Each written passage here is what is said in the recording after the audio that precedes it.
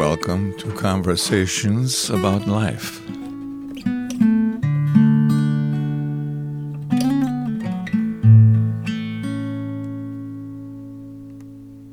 Well, good morning, Jonathan. I'm looking forward to talking with you. So, I know you from our church. You're a part of our church congregation, and you're like in the engineering field, right? Right. I right now I'm kind of doing office estimating, but I spent about 8 years building bridges here in St. Louis, and built another one out in New York. A large, multi-million-dollar suspension bridges, cable stay bridges out there and here. So that's kind of where my background is, engineering-wise. Yeah. And did your work bring you to St. Louis? It did, actually. I grew up in Denver, and out of college, I got a job with a company out of Evansville, Indiana. They did a lot of marine work. Okay. And they sent me to St. Louis. So, an engineer, I guess, an engineering type of personality is kind of more mathematic, technical, stuff like that. Is that what you would say? Yeah. A lot of my background was in math and in applied science. Civil engineers tend to be a little weird because they've got one foot in kind of the white collar. I'm going to calculate this out, and I'm gonna do the math, and I've got the science background in my head, and the other half is, well, I'm gonna put on some Carhartts and swing a hammer and not think about anything. So. They tend to straddle both worlds and have to deal with the blue and the white collars, at least in the construction field. Mm-hmm. So it's a little more rounded than I'm a guy in the office with a pocket protector, glasses, but it's not less than that either. So, well, as far as introduction, how would you describe yourself as a person? Oh, that's a weird question.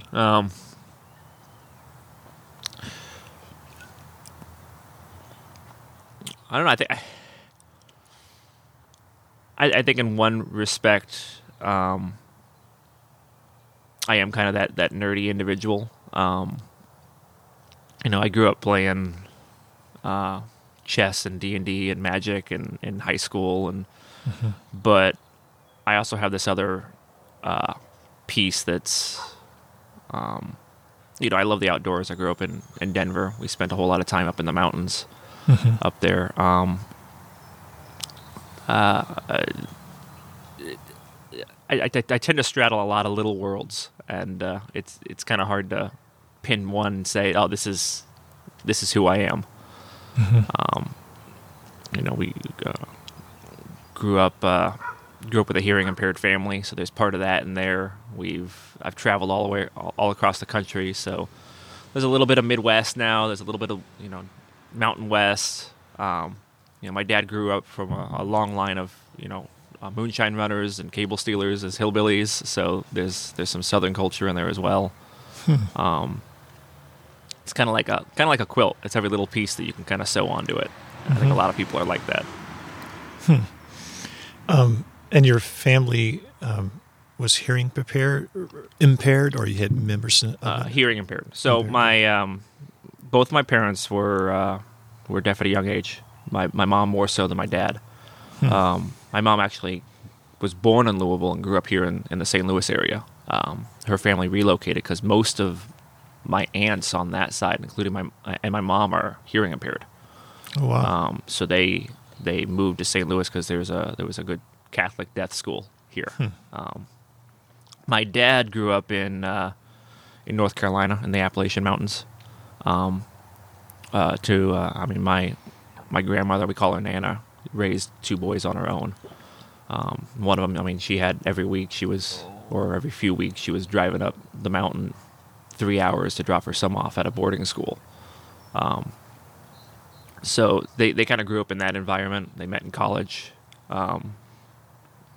Long story short, they moved out to Denver, had me and my brother. Both of us are just fine. We can hear just fine.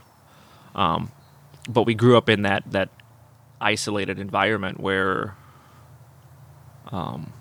I mean, there wasn't a whole lot of deaf people around in Colorado. Mm-hmm. There's a large population here in St. Louis. There's large populations scattered around the country, but in Denver, it was really just us. So do you know sign language?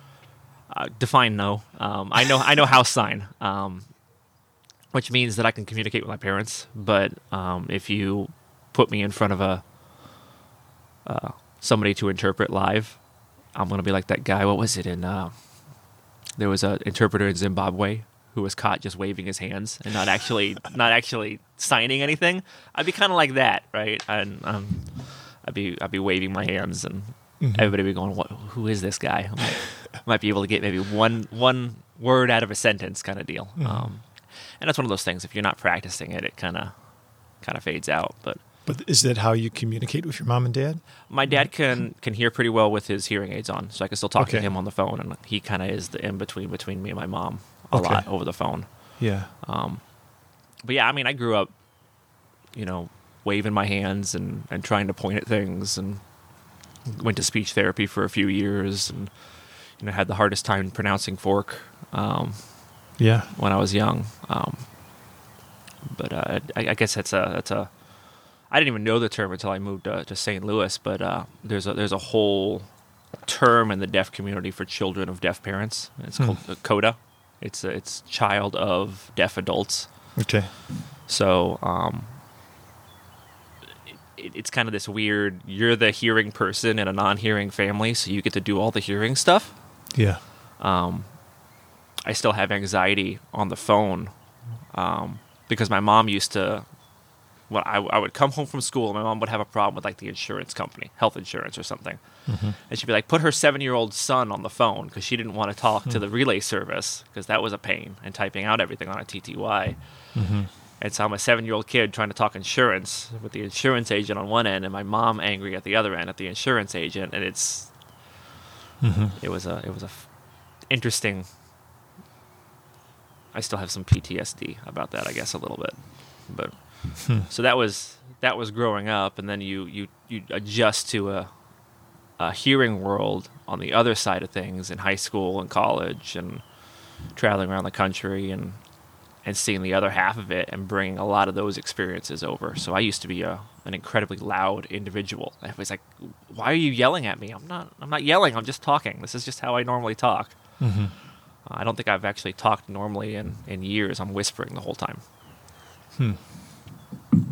So, you're a part of the Christian faith now. Were your parents as well? My parents. My mom grew up Roman Catholic. Okay. So my mom's side of the family really didn't like it when she married a Southern Baptist. Okay. But I think they grew to understand that we weren't all awful as Southern Baptists. But I grew up in a pretty God-fearing home. Okay. Grew up in church. So I've got the whole church culture thing down too. I used to do the whole see you at the pole thing, and youth groups and lock-ins, and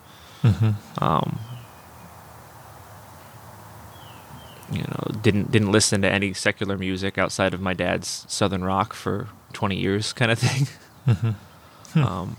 But grew up in public school too, so again, I straddling a lot of fences throughout my life. And then were you converted into, like, as a child, as far as like not just being religious, but it becoming your own, becoming, as I'm trying to avoid using church language, like making it your own, right? It's kind of like what we tell our kids is that at a certain point you gotta come off the faith that your parents have and either make it your own or you're going to do something else. Right. No, like I don't remember specifics in terms of growing up. Like, so one of the things that's always bothered me is if you go to a church and they go, well, if you don't remember when you were saved, do you really know that you're saved? Do you have a date? I'm like, no, I don't have a date, right? I don't have this is my second birthday on the calendar kind of thing. But I remember having conversations with my dad when I was, 5, 6, being aware of what sin is and who Jesus is and what he's done.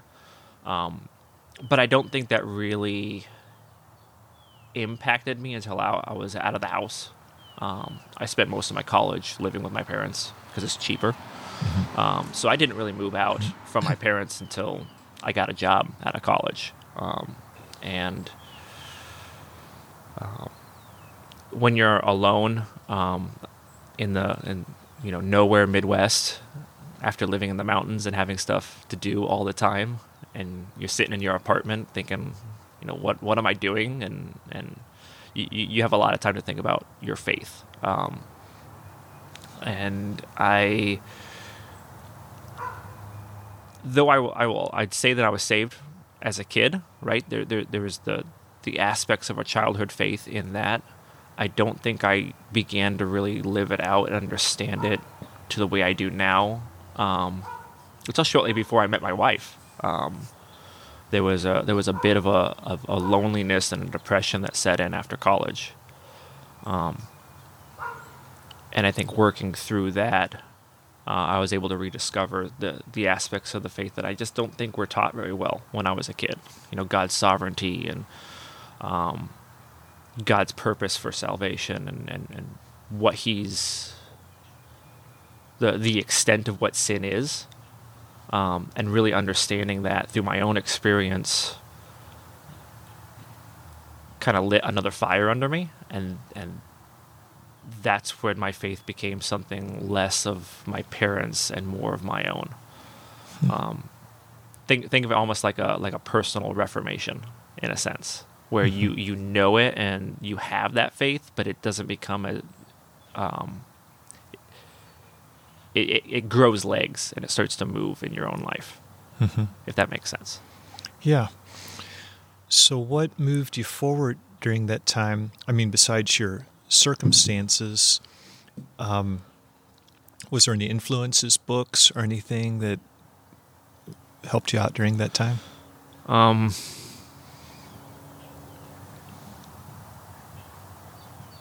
I think it was a combination of a couple things. One, I mean, Facebook was still relatively new. I mean, Facebook came out when we were in college, so I mean, it's 4, 5, 6 years old at this point, maybe a little older. So I still had some college and high school friends on Facebook, and I had one of my high school friends post that she in the church I used to go to in Denver were reading through Platt's book Radical. Okay. I'm like, okay, I'm a little spiritually worn out. I got to do something. Everybody I see is reading and recommending this book. I guess I should probably read something instead of waiting for my next Netflix DVD, because they used to come in the mail and playing video games. So I picked up the book at a Barnes and Noble, and I read through it in probably a day and a half. And that was. I think that was the start of the wake-up call. Started to go, well, if this book is good, what else could I read, and what else could I get to? So started looking online for online church services. A lot of Driscoll before he went. We realized he was angry and crazy. A lot of not Platt, Chandler. Watched a lot of his stuff. One of the guys I really like to read is I liked Piper, but I really liked Lewis's works and reading a lot of Lewis's works. I've always had a love for fantasy and story, and Narnia has always kind of been in the back of my mind. Read those as a kid. And he kind of has the same logical whimsy almost in a lot of his other writing. And that really gravitated. I really gravitated towards that. And so I basically started, just buying books. I had a lot of disposable income, so I'm like, well, let's go to the bookstore and buy a book and read halfway through and be like, okay, I'm going to get another one. And read that one halfway through, and so I was bouncing through like 5 or 6 books at the time, and Piper's Desiring God was a really good book as well. It kind of turned it from well, Christianity is this list of things that you have to do in order to please God, or God is pleased with you when you do these things, as opposed to God wants you to be delighted in Him, and God wants you to find His glory and your delight in Him. And that was a new concept to me. Yeah. In terms of how He spelled it out. There's a sense that a lot of the stuff that I've learned, I already knew in some way, shape, or form. Mm-hmm. But there wasn't a good way to articulate it and package it in your mind so that, I can explain that now and I can understand that. I've heard it in a piece of a sermon that so-and-so did 3 or 4 years ago, and it's always bounced around the back of my mind. But it's never been something I can articulate and say, yeah, this is why I'm doing what I'm doing. And a lot of it was that. Right. And building that out. Yeah, the whole idea of enjoying God really made an impression on me when I think it was through Desiring God book, Piper's book. Mm-hmm. Because, we understand enjoyment. We can get, I enjoy, turning on a football game and watching that, or, I enjoy drinking coffee, and I making that connection between what we're doing and how we're experiencing God and enjoying Him. We don't make that connection a whole lot, especially as kids, right? Mm-hmm. So I see this in my youngest. We take him to church, but my preschooler isn't sitting there in glorious rapture trying to listen to everything that the preacher says. He's like, "Can I go home? I'm hungry." Right? My middle schooler, he has a saving faith, but he's not itching to. I wouldn't say itching. His concept of fun is not listening to a lecture. Right. The childhood brain is just not wired that way. They deal with a lot of their learning through play. And so a lot of kids, they grow up with this idea that, well, either church is boring, right? So, I go to church, we sing some songs, and this guy talks to me for an hour. That doesn't exactly scream fun to me. Yeah. Or, and so some of the responses, the evangelical church goes, well, let's make church fun for kids. And I think we can overdo that as well. Yeah. But shifting back to, okay, now I understand that my faith should be fueled by a delight in what I'm worshiping was a new concept to me. Taking that, I enjoy this, and I really do enjoy God, but I couldn't make that connection. And finally making that connection opened up a whole new world of, I'm not reading the Bible and these books because I have to. I'm doing it because I want to. And there's a difference in that. Mm-hmm. So when it comes to enjoying God, like let's say we're going to eat some lunch, and this afternoon we're going to go out and spend the next 3 or 4 hours enjoying God. What would that look like? Would you have a different list of things on your list to do today, or would it be the same things but just going about it in a different way? Or, what does it look like to enjoy God? I'll put it into 2 buckets, all right? There is enjoying God by intentionally focusing on Him. And I think that's what we do on our Sundays, on our Sabbaths. I think there's a place for intentionally setting your mind and heart towards Christ. And there's a certain type of intentional enjoyment in that. It's like when I try to intentionally enjoy my kids. I'm going to take them out somewhere. We're going to go and have fun somewhere with them. It's the same thing with our relationship with God. I'm going to intentionally focus on God and do something enjoyable between us. But I also think you can enjoy God through the things that you do on a daily basis, right? There's a quote by Chandler. I'm going to paraphrase a little, but he says sin is, and he probably stole it from somewhere else too. But sin is the self bending in on the self, right? It's taking what's enjoyable to you and only getting something for yourself out of it, right? It's you're doing it for your own, to focus only on yourself. Whereas for the Christian, everything that we do rolls up to a greater enjoyment in God, right? So it's the self-bending up. It's the self-bending towards Christ. So when I'm enjoying a hike out in the woods, I'm not just enjoying it for myself. I'm enjoying it because it rolls up into a greater enjoyment with God. Or just for the thing in itself. Like this food is not just all about the food, but it's the giver and so right. forth. It should point you towards something greater. Your enjoyment has a source, and it's not just the thing itself. Right. Yeah. That's a huge revelation when you really think about it. Is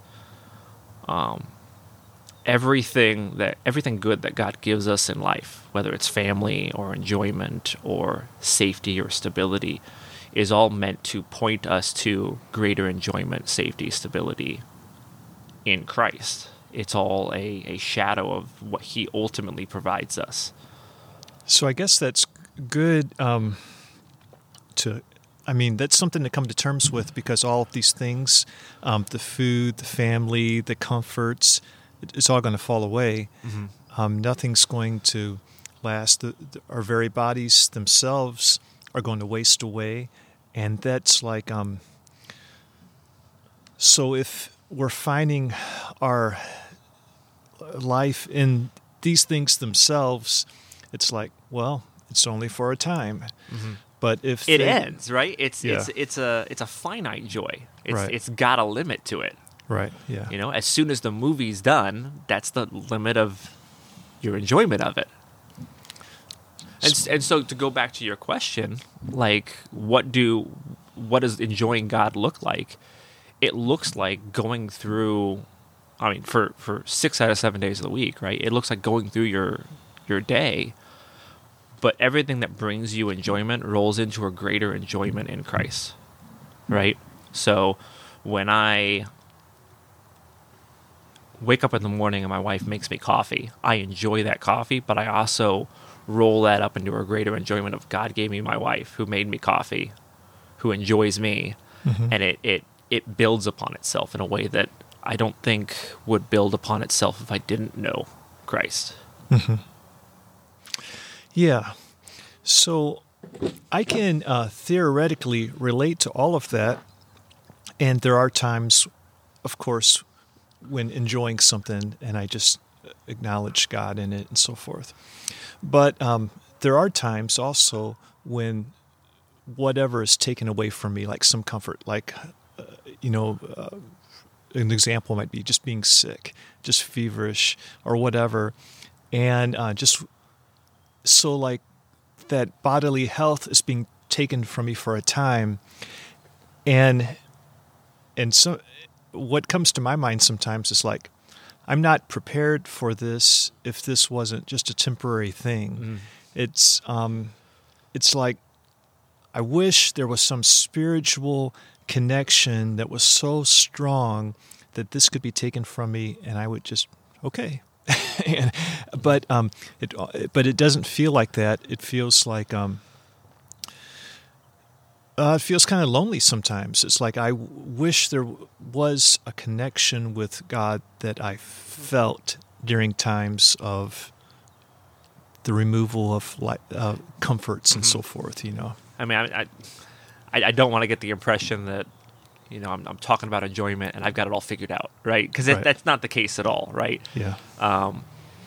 There's a song lyric that continually comes to my mind. From a group and basically it says, what's revealed in the heart of having is what's concealed in the heart of having is revealed when you lose things, right? So in a great many ways, God takes things away from us, again, for our joy and for His glory, but He takes things away from us to reveal to us something that's hidden, something that we wouldn't see if that thing wasn't taken away from us. Right. So maybe in the example of health, He takes away our health because we he wants us to realize that we're relying too much on our health in this life, and that there needs to be a dependency on Christ. He might take away our financial stability to show us that that's a poor savior. That's a poor place to put your hope and your desire and your want. Our security and our stability should be in Christ, and that he gives us all that we need. Again, that's a way that we experience God's joy, right? That he doesn't just work in the good things that happen in our lives. He continues to build up joy in him through the things that he takes away as well, which is also an incredibly unique concept, as opposed to what life is like without Christ. If something's taken away, it's gone. There's no other further joy to be found outside of that thing. And so when that thing is gone, you're either striving to get that thing back, or you fall into a sense of depression because you'll never get it back. This is why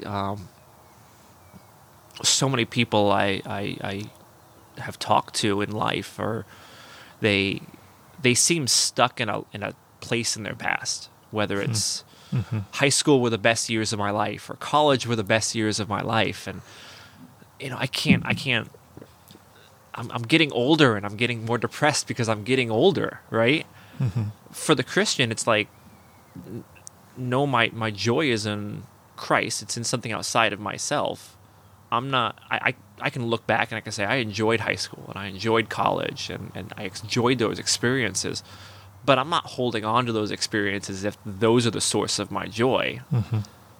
I'm waiting and I'm working towards a greater joy that's going to happen in Christ. I don't have to live in the past, and I don't have to live in what I've lost. As far as like having a solid foundation so that we're better prepared for when things of life are taken from us, whatever it might be, money, relationships, or whatever.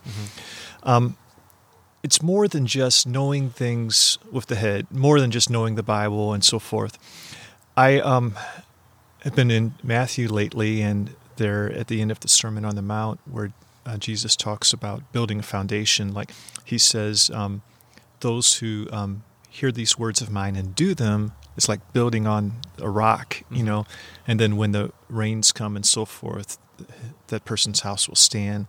Whereas if you just ignore his words, then it's like building on sand.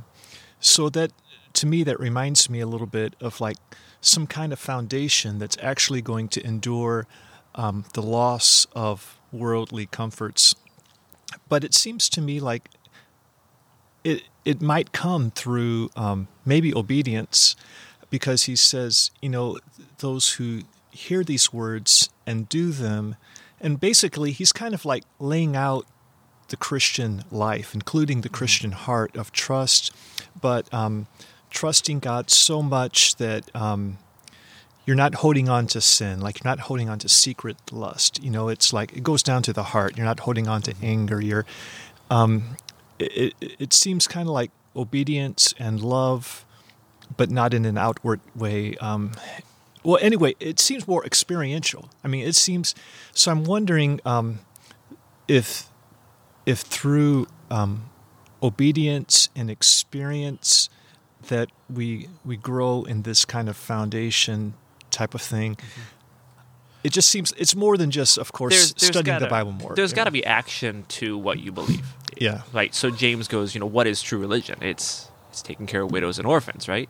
Yeah. Faith. He goes, faith without works is dead. I'm not saying that if you don't have, like, faith is. He's not saying you need works to be saved, but if you have faith, it's going to come out in what you do. It's going to be reflective of the feet that you put towards what you believe, right? So, we're in reform circles, right? You can get caught in this life of the mind, right? I know all this stuff about God, but it never comes out in what you do. if you believe in God's sovereignty, I'll take an example from my own life. My dad was battling lymphoma beginning of last year when all the COVID stuff started coming out.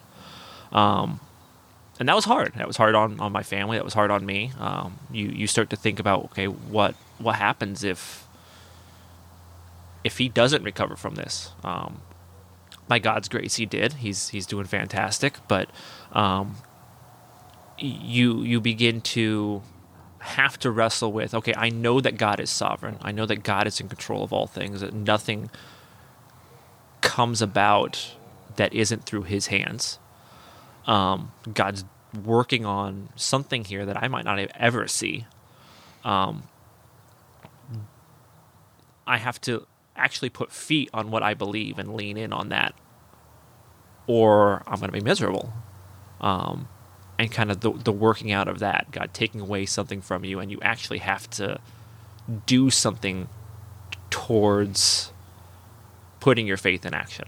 And it's almost like completing your faith, almost like, so works come from faith, and then does faith come from works? Like, not so much like, well, I think faith is grown from works. Right, that's what I kind of so what I mean. I'll take an engineering term. It's a positive feedback loop, right? Right. One feeds into the other, which feeds back into the other, and it's this cyclical thing that doesn't end. It just continues to grow. Both of them feed on each other, and now you have an explosive combination, right? So God creates this engine in the Christian life that keeps turning. Faith leads to more works, which grows your faith, which leads to more works. And that's the process of sanctification. It's learning about God, putting it into action, which makes you learn more about God, which puts it into action. Right, yeah. What's the book by David Platt, Radical, all about? It's been years since I read it, okay. To be honest. I think it's... the thing that grabbed me was I grew up in the Christian church in a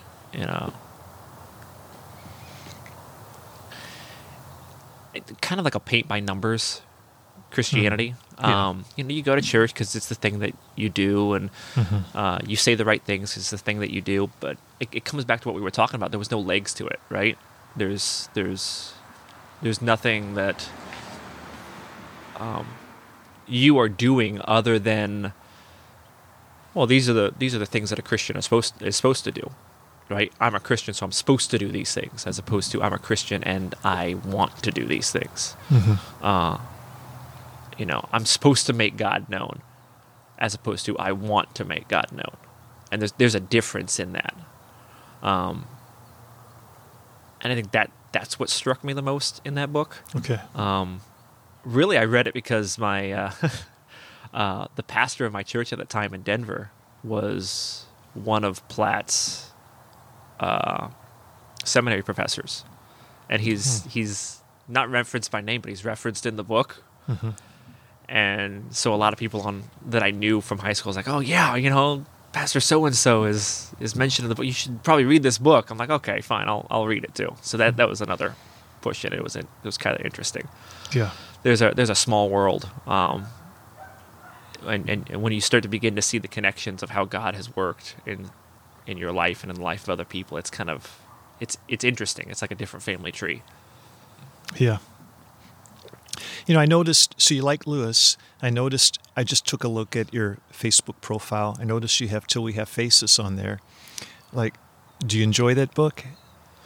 It's been a while since I read that one, too. I have a love of fantasy and allegory. I think there's a... So one of the things, like when Lewis was talking to Tolkien about faith, right? One of the things that... other way. When Tolkien was talking to Lewis about faith, one of the things that dragged him towards the Christian faith was that it's the true myth, right? Yeah. That it's... all the stories that we develop as human beings, all the myths that we have developed, a lot of them find a more complete fulfillment in Christ, right? That, the reason why we gravitate towards action movies and movies with the hero beats the bad guy, right? I think about all the Marvel films that are coming out. My oldest son loves superhero films, right? And I keep telling him, Christ is better than that because he's the one that ultimately defeats our bad guy, right? He puts all of his enemies under his feet, the last one to be death. Like, you're gravitating towards these things and your heart resonates with these things because it wants to resonate with Christ. Romance movies are so popular, right? Because ultimately our greatest love is Christ pursuing us and rescuing us in the same way that, in a lot of those romance movies, guy chases after girl and wins her heart kind of thing. There's an undertone that the gospel and what Christ has done for us is the greater overarching story in a lot of our other stories. And I think fantasy wears that on its sleeve a little more than others. Narnia is complete allegory, but you get bits and pieces of it in Tolkien's writings, and I could see parallels with. I used to read Redwall books, and so I read those to my kids, and there's parallels in that, and you can pull those out, that's one of the things I got to get back to is reading fantasy novels and reading stories to my kids. I'm kind of saying, well, you like this part. Here's that rolling up into a greater joy. This is how it looks. It's amazing how stories captivate us so much. I remember just as a little kid, the librarian getting out a book and reading to a group of us kids, and it's like I was just on the edge of my seat. She was good at reading, but just a story. We're all captivated by it. It's in our songs, our movies, and the first half of the Bible is all stories, whether you think about it, right? Yeah. It's historical stories, right? Yeah. God works in history because he knows that if he gives us he didn't give us a systematic theology book, right? He gave us, this is what happened in the beginning, and here's a bunch of stories of how mankind screwed everything up. And as he's starting to develop his rescue plan, in a sense, right? He's working through Abraham. He's working through Moses. He doesn't just go, well, here's my 10 commandments. He goes, well, here's whole books of history, of stories, right, that actually happened, of when that worked and when that didn't, right? And so when I'm going through a book with my kids it's Bible stories, right? And God using those stories, those bedtime stories, to teach something greater, right? That's when Jesus taught, he used parables, right? Because people resonate with stories. That's not the only reason he used parables. He used parables to hide some of the stuff that he was teaching from people who didn't want to listen. But stories are really the primary way that we as human beings learn about us, or ourselves, and the world around us. It's just how we do things. So I think it's important for Christians to understand that our stories aren't just stories in and of themselves. They should point us to, we should see Christ in our stories, right? We should be able to look at a movie and go, I resonate with that character because he reminds me of Christ. Or that story is a tragedy because it highlights what sin does in people's lives. That's what tragedies do for us, right? When you're watching Breaking Bad, or you're reading some of Shakespeare's tragedies, right? That's the effects of sin.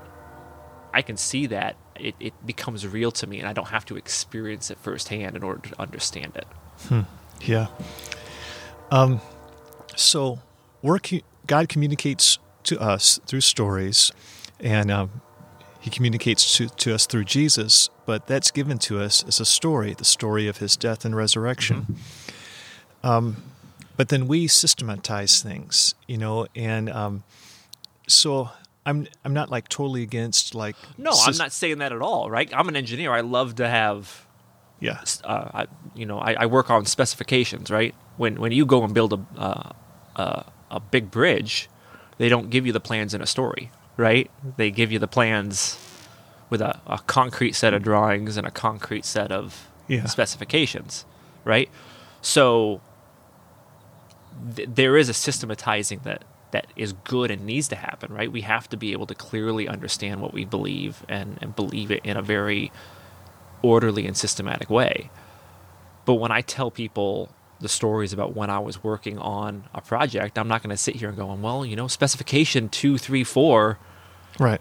said that, I had to pour this particular PSI of concrete. Mm-hmm. People don't communicate that way. So it's a both and, right? We explain our faith in a casual way to other people through stories, but we understand our faith in a systematic way. And those two things feed on each other, right? So, I also agree that the systematizing of things can be a useful tool because though we can't grasp God, we can believe true things about God that God's revealed to us. And I guess systematizing things is kind of like stating, well, we believe this is true, we believe that is true, and giving the reasons for it and so forth. But to me, sometimes it seems like it might make things a little too simplistic because so I'm kind of skeptical of like systematic theology and even a little bit of like the 5 points of Calvinism and stuff like that, because it just seems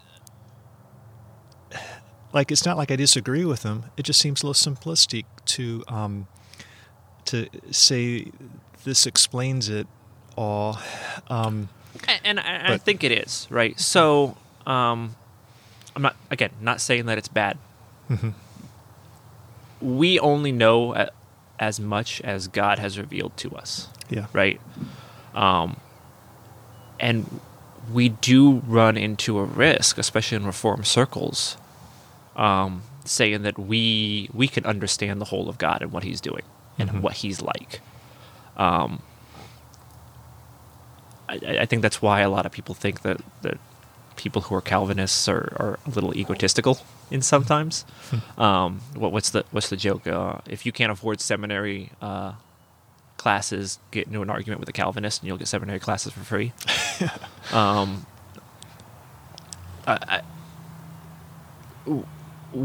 There's a line between understanding God and what He's revealed to us, and then using what He's revealed to us to put Him in a box. Right. Like we can, okay, now I understand the 5 points. I can put God in the box and set Him on the shelf, and I can understand Him that way. And then God uses giving us things and taking things away to say, well, okay, I'm sovereign, but you don't understand what me being sovereign really means. Let me take something away so you can build that up a little more and you can understand that more in a practical way that's outside of our one sentence understanding that God is sovereign. So systematically, I can say God controls everything, but I need to experience that in some way to really take it from a sentence to something practical with legs that I understand at a deeper level. So systematic theology can give us the words, but in many cases, it might not give us the complete understanding that just our sanctification in Christ and growing in Christ and what Christ does in our lives can give us. For example, in the Bible, God gives Moses 10 commandments, right? And then He spends, Leviticus and Deuteronomy trying to explain the 10 commandments, the systematic commandments that God has given, right? This is how it applies in this case. This is how it applies in that case. And So is that Moses expounding on it, or is that God giving nuances to the commandments, details, and so forth? it's inspired by God, right? Okay. It's God's word, Okay. right? But he just gives the 10 originally. So, Right. He gives the Okay. 10 originally, right? And so if you're following Moses, and Moses comes down on the mountain and says, "Okay, here are these 10 laws that you got to follow," right? Mhm. And you're following them for a year, and you're like, "Man, I've got these 10 laws down." All right? And Moses comes over and says, "No, you don't, because you're doing this and you're doing this and you're doing this." Right? The laws didn't change, the sentences didn't change, but your experiential understanding of that law has changed, right? So Jesus says, you say that you haven't murdered anybody, but if you have hate in your heart, you're guilty of breaking this commandment, right? You understand the letter of what I've said in the commandment, but you haven't put legs to it. You haven't really experientially understood it in a way that affects how you live in your daily life. And I think we can take systematic theology and do that, right? We can say, I understand that God saves apart from ourselves, right? That salvation is completely of His. But practically, I'm trying to work up my salvation and make myself more Christian by, I've got to read my Bible every day. And that's good, but I'm trying to will it into being as opposed to enjoying God for who He is and doing it out of a sense of enjoyment, as an example. That's where I think it's the hardest distance in the Christian life is the 1.5, 2 feet between your head and your heart, right? You can know a whole lot of things, but getting it into who you are and what you do is the biggest challenge and the biggest push of sanctification. I listen to Jordan Peterson sometimes. Are you familiar with him? I am. I Okay. haven't read any of his works or anything, but I Okay. am familiar with who he is. Something he commonly says is like, how do you really know what you believe? You say you believe this, but how do you really know? If someone, you probably know better what you believe if you were to look at your life rather than if you just say, well, I believe this, I believe that, and so forth, So it's kind of like the difference between the head and the heart. What's really in the heart. Well, I mean, Job starts out with an argument between God and Satan, right? God goes, have you seen Job? He believes in me. He does what I tell him to do. And Satan goes, no, he doesn't. You take all that stuff away and he's going to run from you. So God goes, all right, let's figure it out. Let's I'm going to prove you wrong. And how does he prove him wrong? He takes away everything. Right? Like, he doesn't say, okay, Job, recite to me what I've told you in my law, right? I mean, it's probably before the law, but he knew God, right? Recite to me what you know of me. Give me your head knowledge, and that'll prove to Satan that you really trust in me, that you really believe in me. No, he makes Job show it in what he does. Right. It doesn't mean that the head knowledge isn't there, but what really proves that Job follows God is how he acts when God takes the stuff away from him. Yeah, that's good.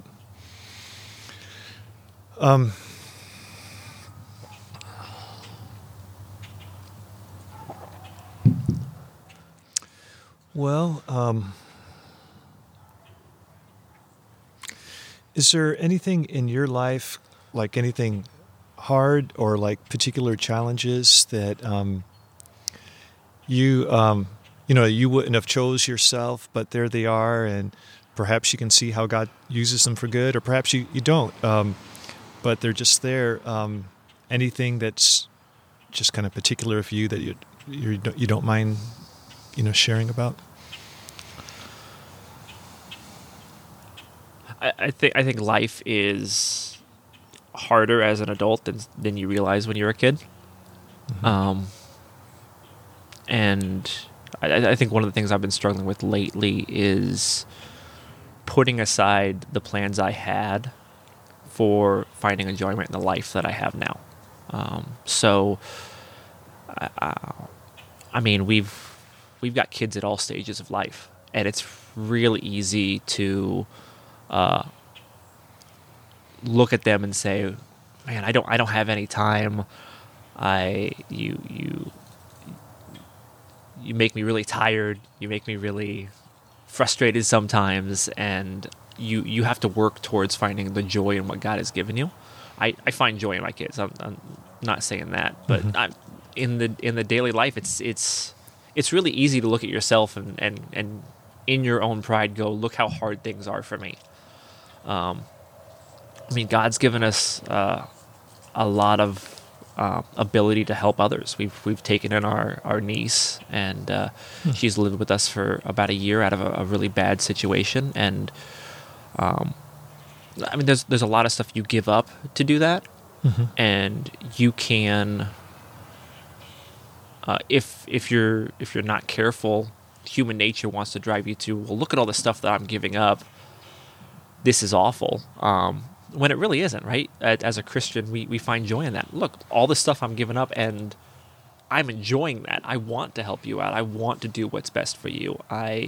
I find enjoyment in God using the gifts that He's given me through me to bless you. And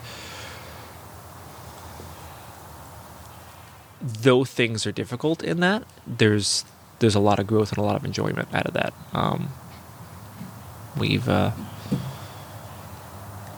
We've been blessed to be able to do stuff like that. Yeah. So you had like a different idea in mind of like what your adulthood would be like. I thought it'd be in Denver, and I thought you have the 2.5 kids and the white picket fence, and life doesn't work out the way that you plan it out to be, but through God's grace, it always ends up the way that it's supposed to be. Yeah. And working through that, I think a lot of people, when you're 30, you're 40, you have to reconcile with that, right? This is, I thought I was going to be a firefighter when I grow up, and now I'm an accountant, right? How do you, they make TV shows on one. There's no TV shows for the accountant, right? No one goes, I'm going to turn on, the adventures of Steve the accountant tonight, right? Maybe that's an idea. I mean, maybe a comedy, maybe The Office, right? But no one's, when I ask my kids, what do they want to be when they grow up? None of them are like, I want to be an estimator, right? I want to work on spreadsheets my entire life. And so I think there's this reckoning that you have to have as an adult that says, this is where I'm at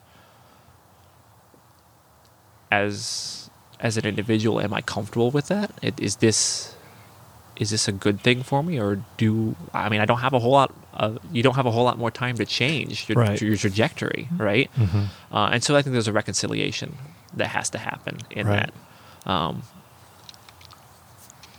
so that's been interesting to go through. I think we're in a good place. I enjoy my job. I enjoy my kids. I enjoy my wife. I enjoy our church.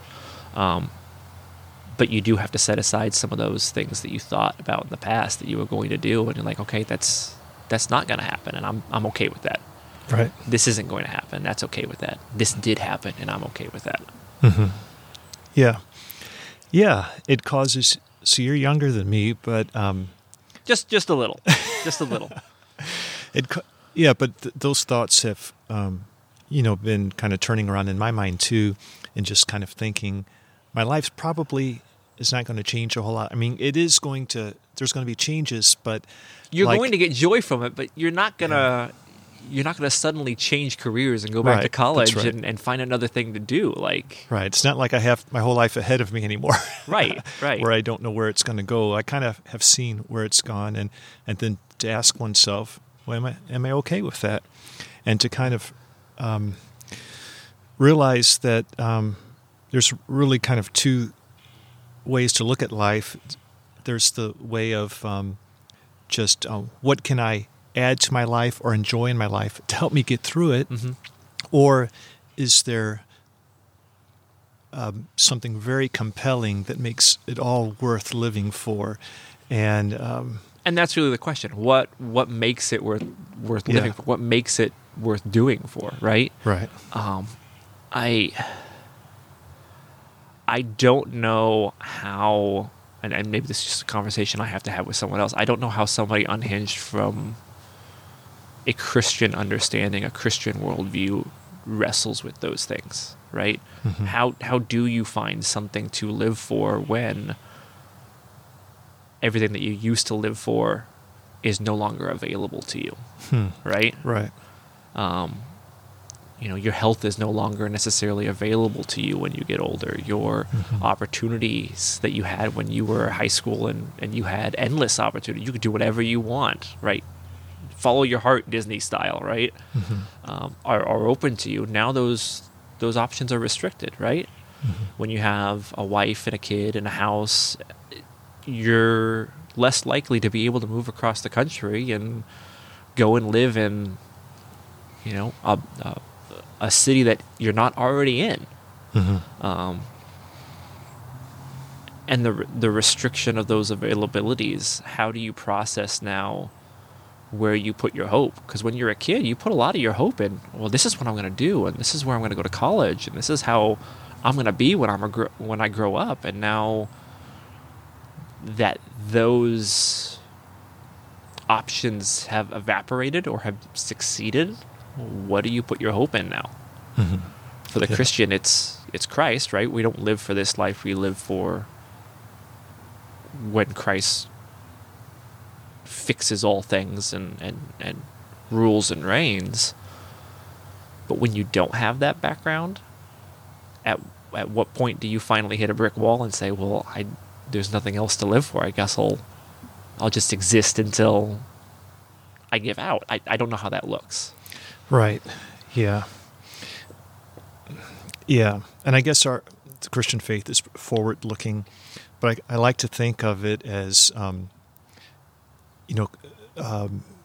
God and Jesus being something to enjoy now and be satisfied in, like right now, even in the midst of right. Our satisfaction suffering. Isn't somewhere off in the distance either, Yeah, right? It's here and then it's ever growing. Right. Right? That's right. It's not like, I have to be miserable now in Christ so that in 50 years when I finally pass away and they put me on the ground and I get to see Christ, now I can finally be happy, right? That's not how how Christianity works, right? Right. It's you have joy in Christ now, but you also look forward to greater joy in Christ as he continues to work through you and reveal himself to you. Yeah. Well, how has God created you and shaped you in any particular ways to make you like a blessing to the church or a blessing to your community or others? What's your strengths, gifts, or what's unique about you that makes you an instrument in a particular way, do you think? That's kind of a question like, come see how good I look, right? Look how humble I am, right? These are the things I do awesome. No, No, just, because God makes us in particular ways, and it's like, hey, he uses me in this way, it seems, and that's pretty cool, just the way he did it. So, like, for you, how is that, do you think? I tend to... Okay, I'll put it this way. I like to give, and I like to give of myself. And I find that God uses me more in a micro sense than in a macro sense, right? So there are some people that God is wired to, run whole churches or do things large, right? Most pastors they deal with a lot of people and they touch a lot of people and they affect a lot of people. But I think there are people in the church that God has equipped to really understand and work in very particular people, right? To strengthen a small handful of people and really focus on those people.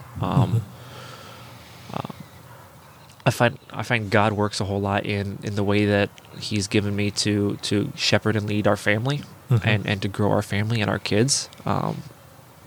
I I don't think you have to be somebody that's even well known in your church to really push the gospel and God's kingdom out, right? Sometimes it's just your family, and sometimes it's just the people that God has given you as close friends, being able to support and care and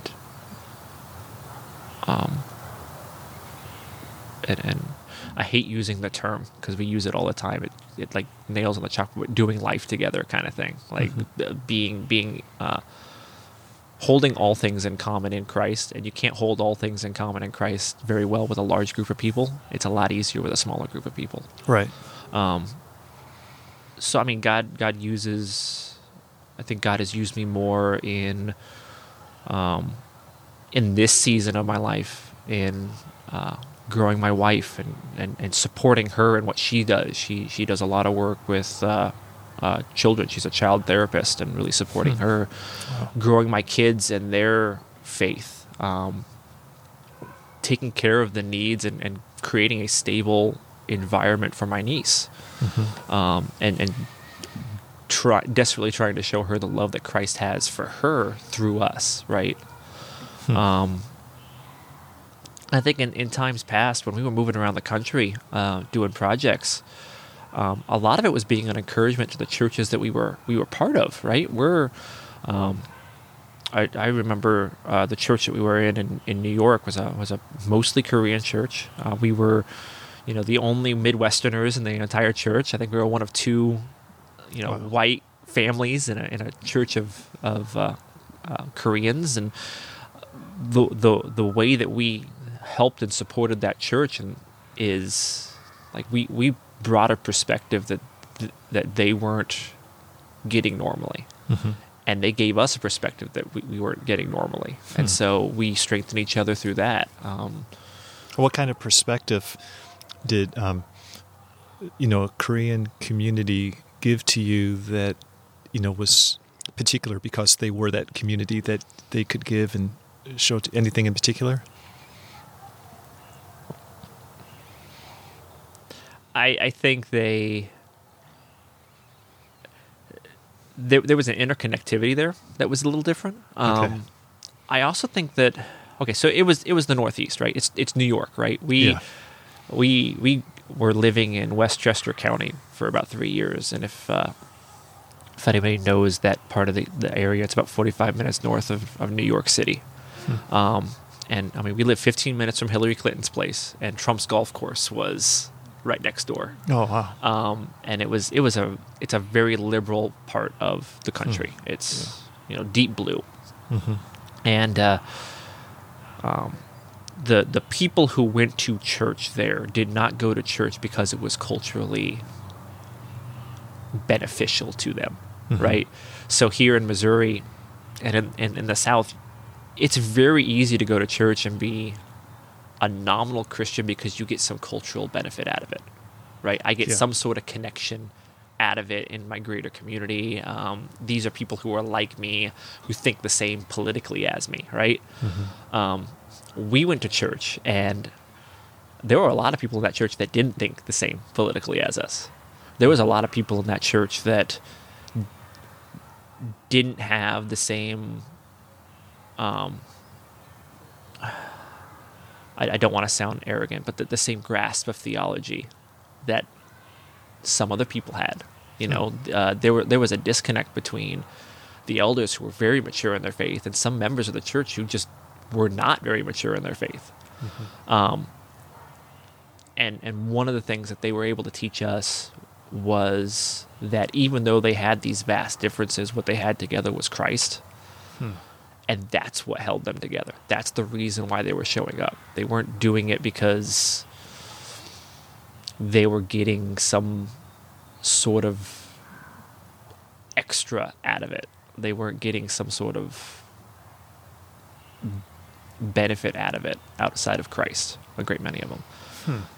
It was a Korean community, so there was some of that, right? Oh, this is the Korean community I'm part of. I'm getting that out of it. Yeah.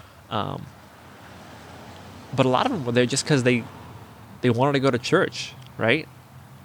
and they loved Christ and they wanted to know more about Christ, and that was encouraging. Yeah. Yeah. Cool. How do you like a fellowship? Like, what encourages you, or how do you like to connect with other Christians? Would it be more of like just a discussion over coffee? Do you like kind of the being in a big group and going through a liturgy? The singing, listening to a sermon, out serving, playing church softball or whatever. Like what's your ideal way to build up others and to be built up? To, as Paul talks about, like growing up into Christ. What seems to resonate most with you as far as like what that looks like? Well, I think the first step is that you have to know the person, and I don't mean like I know his name and I shook his hand in church, right? Mm-hmm. As an introvert, one of the things that always scares me is when the pastor of a church goes, "Now look to the person to your left and your right and say hi and say good morning." I'm like, "No, don't touch me. I'm tired. I'm cranky. I've had half of my coffee. Mm-hmm. Leave me alone." You have to know what drives the individual, right? So some of our best friends in Rockport and in the church in general, we know what they like to listen to, what are their hobbies, what are their kids like, what do they like, what do they do for a living, what makes them frustrated. Once you know that, then you can get to conversations that really sharpen each other, right? Oh, I know that you're frustrated at work, right? I get frustrated at work too, and this is how God encourages me with that. Oh, you're having issues with your kids. I know the issues that you're having with your kids because we talk on a basis, and we know each other. This is how I dealt with it. This might be helpful to you.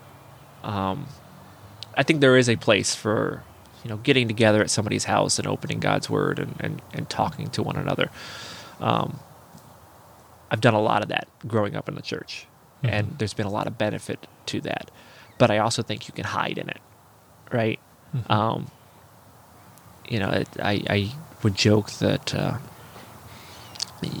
whenever you have those popcorn prayers at a small group, and you have the guy across from the way going, I got to pray for something. Or you yourself, right? I got to pray for something, because if I don't say anything, then people are going to be like, what's wrong with him? And it's either I'm going on a trip and I need some protection, which is fine, right? I say, I don't want to take this the wrong way, right? Because sometimes you need, those are legitimate concerns, but I think sometimes we hide it on them. Like, I'm going on a trip, I got a family member that's sick, or I'm struggling with what I think is a lesser sin. Like I lie a lot, or I'm really angry sometimes, and sometimes that is something you need to pray about. But a lot of times we kind of hide behind it as well, in a sense.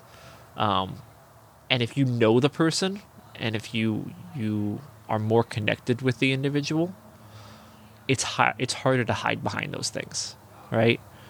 Yeah. I'm really having a problem with not looking at stuff that I'm supposed to be on the internet. No one's going to go into one of those popcorn prayers and be like, yeah, I totally struggled with right. porn this week. I really need some help, right? Yeah. And like, is that even, appropriate? Like maybe... It might not be. And right. That's where that smaller connection needs to happen, right? You need to have individuals in the church that know them, they know you. There's a trust and an understanding there that's grounded in Christ, and because that trust and understanding is there, now we can deal through some really hard issues that we need to as a church. That's why I think your connection with the church body has to be more than just I'm doing all this stuff in the context of activities in the church, right? That being said, you have to get together with people who are believers outside of official church business, right? outside of the official church Bible study and outside the official church meeting on Sunday, right? Mm-hmm. You have to, call up your friend and be like, yeah, I'm gonna. There's a local brew pub down the street. Let's go get a drink and let's talk about what's going on in both of our lives. I've got a good friend of mine who we play D&D together, and we have a group of friends from all across the country that we play D&D together, and that's how we get to know each other, and we have a common understanding in that we can use then to go, one of our players, their AC broke down and now they're having a problem with finding money. Okay, I understand that. Let me speak into that because I know you and I know we speak a common language in being able to understand one another. Yeah, that's good. To know each other, is like foundational to, building one another up, and maybe that's like perhaps the way of bringing others into the faith too, to really just get to know them as people, and maybe that's how adult converts come into the faith for the most part. It happens, right? You hear stories of, I heard this guy preaching the gospel on the corner of a street, and all of a sudden I was hit with a white light, and I was blinded. Right. I was blinded for a little bit, and then some other guy came and took the scales off my eyes. Right? You hear stories like that.